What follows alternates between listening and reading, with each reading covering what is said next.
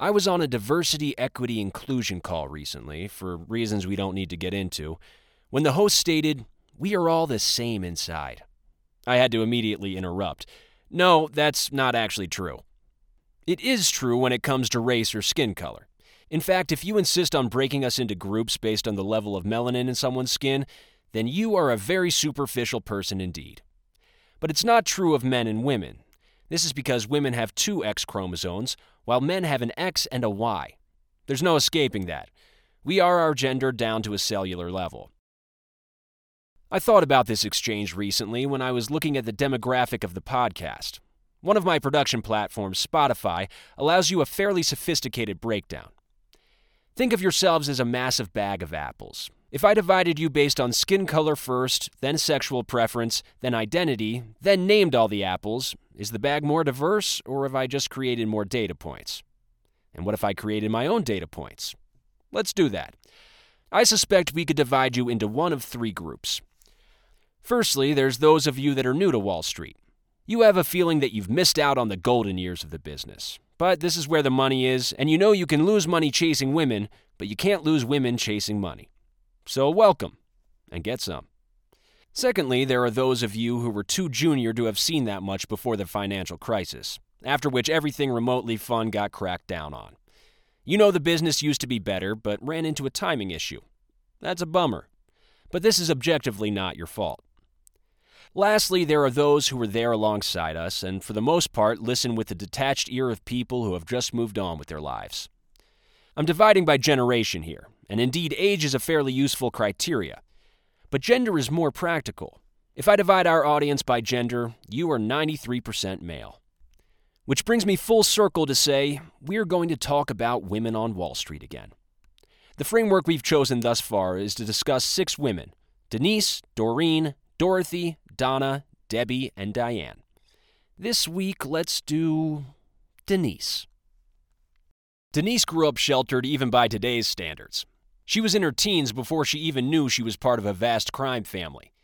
The authorities used to come by to detain her grandfather once a year, in a sort of elaborate theater. The strange culture of an authoritarian state that had embraced capitalism but still had no idea how to deal with capitalists. She was vaguely aware people treated her differently, but it became undeniable when she turned 16 and a man came to the house, formally greeted the family, and then slipped her a $10,000 check. She had $120,000 by the end of the week. When she brings this up with her grandfather, he says to keep the money, but remember he'll have to repay it somehow. An annoyance for a man who was arrested whenever the government wanted something from the Keiretsu.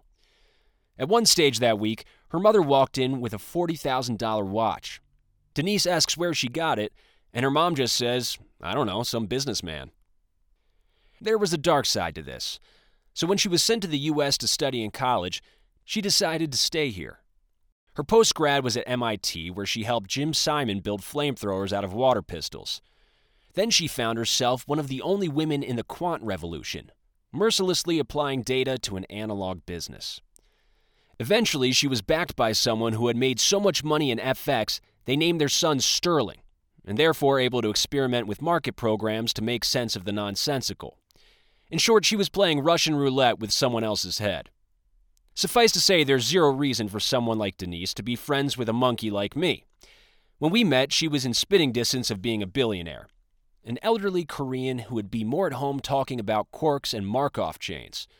By comparison, I was in my 20s and getting in trouble at the office for inviting too many strippers to a party.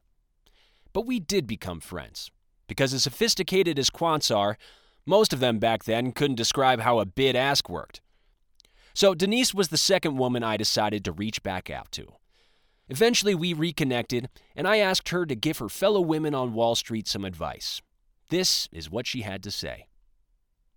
The first thing you should know is that in terms of large-scale influence on the financial stage, whether sales, technology, trading, private equity, or wherever else your individual talents or interests may lie, statistically speaking, you are highly unlikely to make any noticeable difference whatsoever. The world of finance is just too large, the competition too great, attention spans too short, and issues too complex and multifaceted. This may sound like bad news, but it should actually come as a huge relief to you. Why place such a heavy burden on yourself? When Denise looks back at her storied career, what she sees is an extraordinarily fortunate sense of timing, something she objectively had very little to do with. That aside, these are her other observations. Diversification is everything. You get past this by having lots of that. No matter who you are on Wall Street, no matter what you do, no matter who your colleagues are, 30% of them will love you, and 30% of them will hate you, and 30% won't care. Only worry about your own happiness, which doesn't have to be limited by other people's stupidity. Lastly, luck is created by the prepared. If you have lots of ideas and don't know which to concentrate on, then execute as many as possible. The right idea will pick you.